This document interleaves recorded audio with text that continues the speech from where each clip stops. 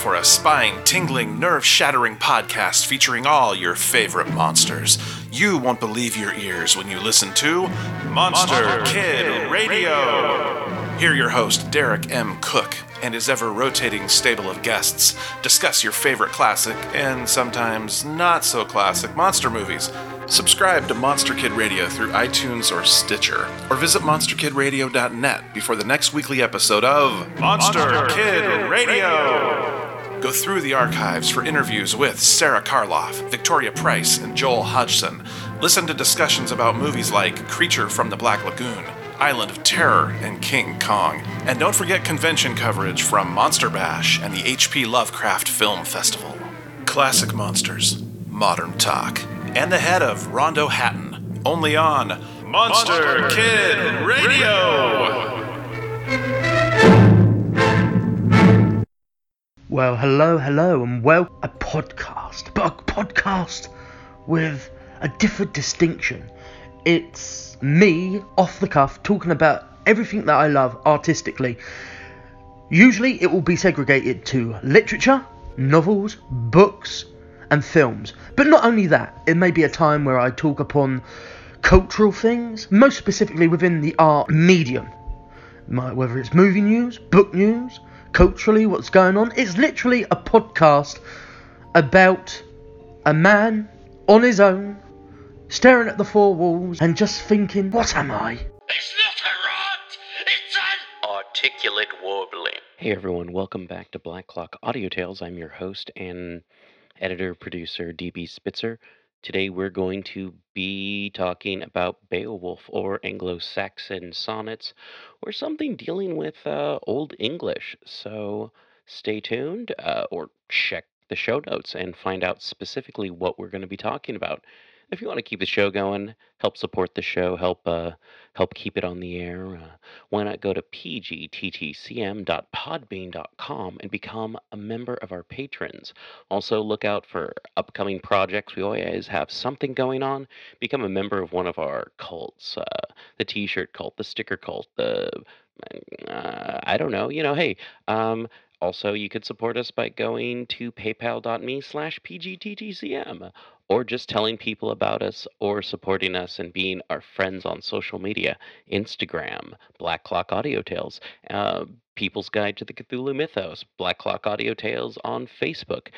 I'm on Twitter, but I don't do much with it. Occasionally I do stuff, but hey, that's about it. So here we go with some Anglo-Saxon, Old English, talkity stuff. This reading by Tad E. Beowulf by Unknown. Translated by Francis Barton Gamer. 33. Then he goes to his chamber, a grief song chants alone for his loss. Too large all seems, homestead and house, so the helmet of Weders hid in his heart for Haribald waves of woe. No way could he take to avenge on the slayer's slaughter so foul, nor e'en could he harass that hero at all with loathsome deed, though he loved him not. And so for the sorrow his soul endured, man's gladness he gave up, and God's light chose. Lands and cities he left his sons, as the wealthy do when he went from earth. There was strife and struggle, twixt Swede and Geat, o'er the width of waters war arose, hard battle horror when Hrethel died, and Ongen Theo's offspring grew, strife keen, bold, nor brooked o'er the seas, pact of peace, but pushed their hosts to harass and hatred by Hreosnaberg. Men of my old for that feud had vengeance, for woeful war 'tis widely known, though one of them bought it with blood of his heart, a bargain hard for Hathkin proved fatal that fray. For the first of Geats, at morn I heard, was the murderer killed by kinsman for kinsman, with clash of sword, when Ongen Theo met Eover there. Wide split the war helm, one who fell hoary Skilfing, the hand that smote him of feud was mindful, nor flinched from the death blow. For all that he gave me, my gleaming sword repaid him at war. Such power I wielded, for lordly treasure with land he entrusted me, homestead and house. He had no need from Swedish realm, or from spear Dane folk, or from men of the gifts, to get him help. Some warriors worse for wage to buy. Ever I fought in front of all, soul to the fore, and so shall I fight while I bide in life, and this blade shall last that early and late hath royal proved since for my doughtiness. Dehrevan fell, slain by my hand, the Hugas champion, nor fared he thence to the Frisian king with the booty sack and breast adornments, but slain in struggle that standard-bearer fell, atheling brave. Not with blade was he slain, but his bones were broken by brawny gripe. His heart waves still, the sword edge now, hard blade in my hand, for the horde shall strive. Beowulf spake, and a battle vow made, his last of all. I have lived through many wars in my youth. Now once again, old folk defender, feud will I seek, do doughty deeds, if the dark destroyer forth from his cavern comes to fight me. Then hailed he, the helmeted hero, all, for the last time, greeting his liegemen dear, comrades of war. I should carry no weapon, no sword to the serpent, if sure I knew how, with such enemy, else my vows I could gain as I did in Grendel's day. But fire in this fight, I must fear me now, and poisonous breath. So I bring with me breastplate and board. From the barrow's keeper no foot breath flee I. One fight shall end our war by the wall, as word allots all mankind's master. My mood is bold, but forbears to boast o'er this battle flyer. Now abide by the barrow, ye breastplate mailed, ye heroes in harness, which of us twain better from battle rush bear his wounds. Wait ye the finish. The fight is not yours, nor meet for any but me alone to measure might with this monster here and play the hero. Hardily I shall win that wealth, or war shall seize cruel killing your king and lord. Up stood then, with shield the sturdy champion, stayed by the strength of his single manhood, and hardy 'neath helmet his harness bore under cleft of the cliffs, no coward's path. Soon spied by the wall that warrior chief, survivor of many a victory field, when foemen fought with furious clashings, an arch of stone, and within a stream that broke from the barrow. The brooklet's waves was hot with fire. The horde that way he never could hope unharmed to near, or endure those deeps for the dragon's flame. Then let from his breast, for he burst with rage, the Weder-Geat prince, a word outgo, stormed the stark heart, stern went ringing, and clear his cry 'neath the cliff rocks gray. The horde guard heard a human voice, his rage was enkindled, no respite now for pact of peace. The poison breath of that foul worm first came forth from the cave, hot reeking of fight. The rocks resounded. Stout by the stoneway, his shield he raised, lord of the Geats, against the loathed one. While with courage keen that coiled foe came seeking strife, the sturdy king had drawn his sword, not dull of edge, heirloom old, and each of the two felt fear of his foe, though fierce their mood. Stoutly stood with his shield raised high the warrior king, and the worm now coiled together amain. The mailed one waited. Now spire by spire, fast sped and glided that blazing serpent, the shield-protected soul and body a shorter while, for the hero king than his heart desired. Could his will have wielded the welcome respite but once in his life, but word denied it in victory's honors. His arm he lifted, lord of the Geats, the grim foe smote with atheling heirloom. Its edge was turned brown blade on the bone, and bit more feebly than its noble master had need of then in his baleful stress. Then the barrower's keeper waxed full wild for that weighty blow, cast deadly flames, wide drove and far, those vicious fires. No victor's glory the Geats' lord boasted. His brand had failed, naked in battle, as never it should, excellent iron.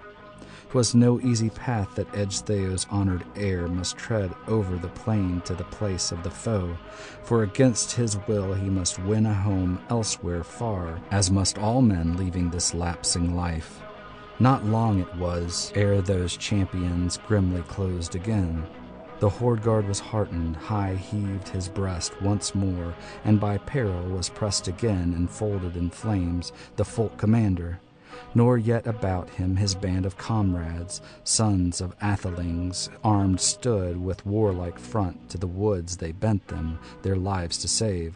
But the soul of one with care was cumbered. Kinsman true can never be marred in a noble mind. 34. Welof his name was, Welchstan's son. Lindenthane loved, the lord of Skilfings, Ulfhera's kinsman. His king he now saw, with heat under helmet hard oppressed. He minded the prizes his prince had given him, wealthy seat of the Wagemunding line, and folk rights that his father owned. Not long he lingered. The linden yellow his shield he seized, the sword he drew, as heirloom of Ian Mund, earth dwellers knew it, who was slain by the sword edge, son of Otyr, friendless exile, erst in fray, killed by Wechstan, who won for his kin brown bright helmet, breastplate ringed, old sword of Ettin's, Onula's gift, weeds of war of the warrior Thane, battle gear brave. Though a brother's child had been felled, the feud was unfelt by Onula. For winters this war gear Wechstan kept breastplate and board, till his bairn had grown earlship to earn, as the old sire did. Then he gave him, mid Gaiets, the gear of battle, portion huge, when he passed from life, fared aged forth. For the first time now with his leader lord, the liegeman young, was bidden to share the Shrokhek of battle. Neither softened his soul, nor the sire bequest weakened in war. So the worm found out, when once in fight the foes had met. Welof spake, and his words were sage, sad in spirit. He said to his comrades, I remember the time when mead we took, what promise we made to this prince of ours in the banquet hall, to our breaker of rings, for gear of combat to heal him requital, for hard sword and helmet, if hap should bring stress of this sort. Himself who chose us from all his army to aid him now, urged us to glory, and gave these treasures because he counted us keen with the spear and hardy neath helm, though this hero work our leader hoped unhelped and alone to finish for us. Folk defender, who hath got him glory greater than all men for daring deeds. Now the day is come that our noble master has need of the might of warriors stout. Let us stride along, the hero to help while the heat is about him, glowing and grim. For God is my witness, I am far more fain the fire should seize along with my lord these limbs of mine. Unsuiting it seems our shields to bear homeward hence, save here we essay to fell the foe and defend the life of the Wedder's lord. I wot 'twere shame on the law of our land if alone the king out of Gaetish warriors woe endured and sank in the struggle. My sword and helmet, breastplate and board for us both shall serve. Through slaughter reek strode he to succour his chieftain, his battle helm bore, and brief words spake. Beowulf, dearest, do all bravely as in youthful days of yore thou vowedst, that while life should last thou wouldst let no wise thy glory droop. Now great in deeds, atheling steadfast with all thy strength, shield thy life, I will stand to help thee. At the words the worm came once again, murderous monster mad with rage, with fire billows flaming its foe to seek, the hated men. And heat waves burned that board to the boss, and the breastplate failed to shelter at all the spear-thane young. Yet quickly under his kinsman's shield went eager the earl, since his own was now all burned by the blaze. The bold king again had mind of his glory, with might his glaive was driven into the dragon's head. Blow nerved by hate, but Nail-ing was shivered, broken in battle was Beowulf's sword, old and grey. 'Twas granted him not that ever the edge of iron at all could help him at strife. Too strong was his hand, so the tale is told, and he tried too far with strength of stroke. All swords he wielded, though sturdy their steel, they steadied him not. Then for the third time thought on its feud, that folk destroyer, fire-dread dragon, and rushed on the hero, where room allowed, battle grim, burning.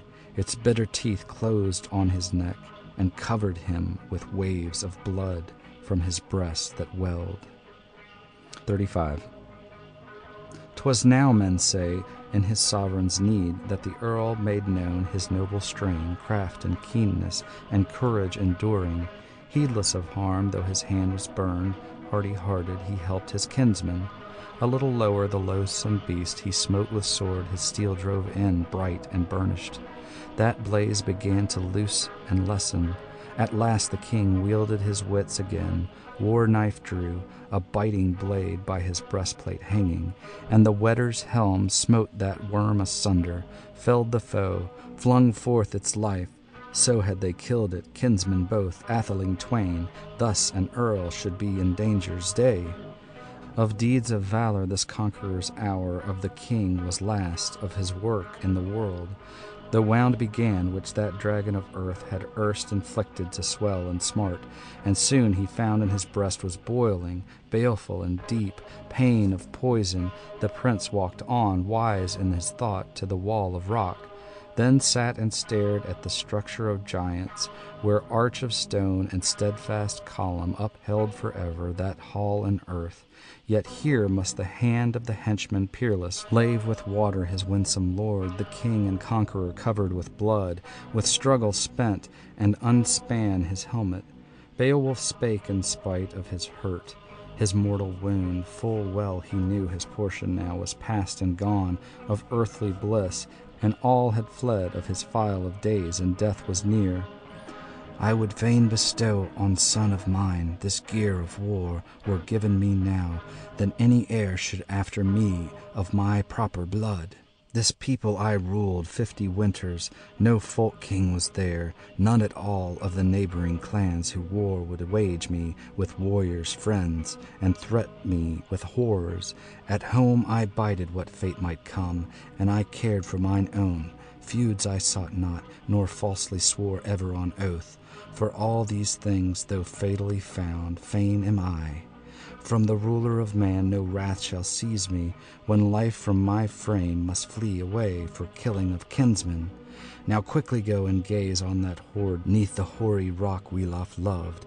Now the worm lies low, sleeps, heart sore of his spoil bereaved, and fair in haste I would fain behold the gorgeous heirlooms, golden store, have joy in the jewels and gems, lay down softlier for sight of this splendid hoard my life, and the lordship I long have held. End of section 12.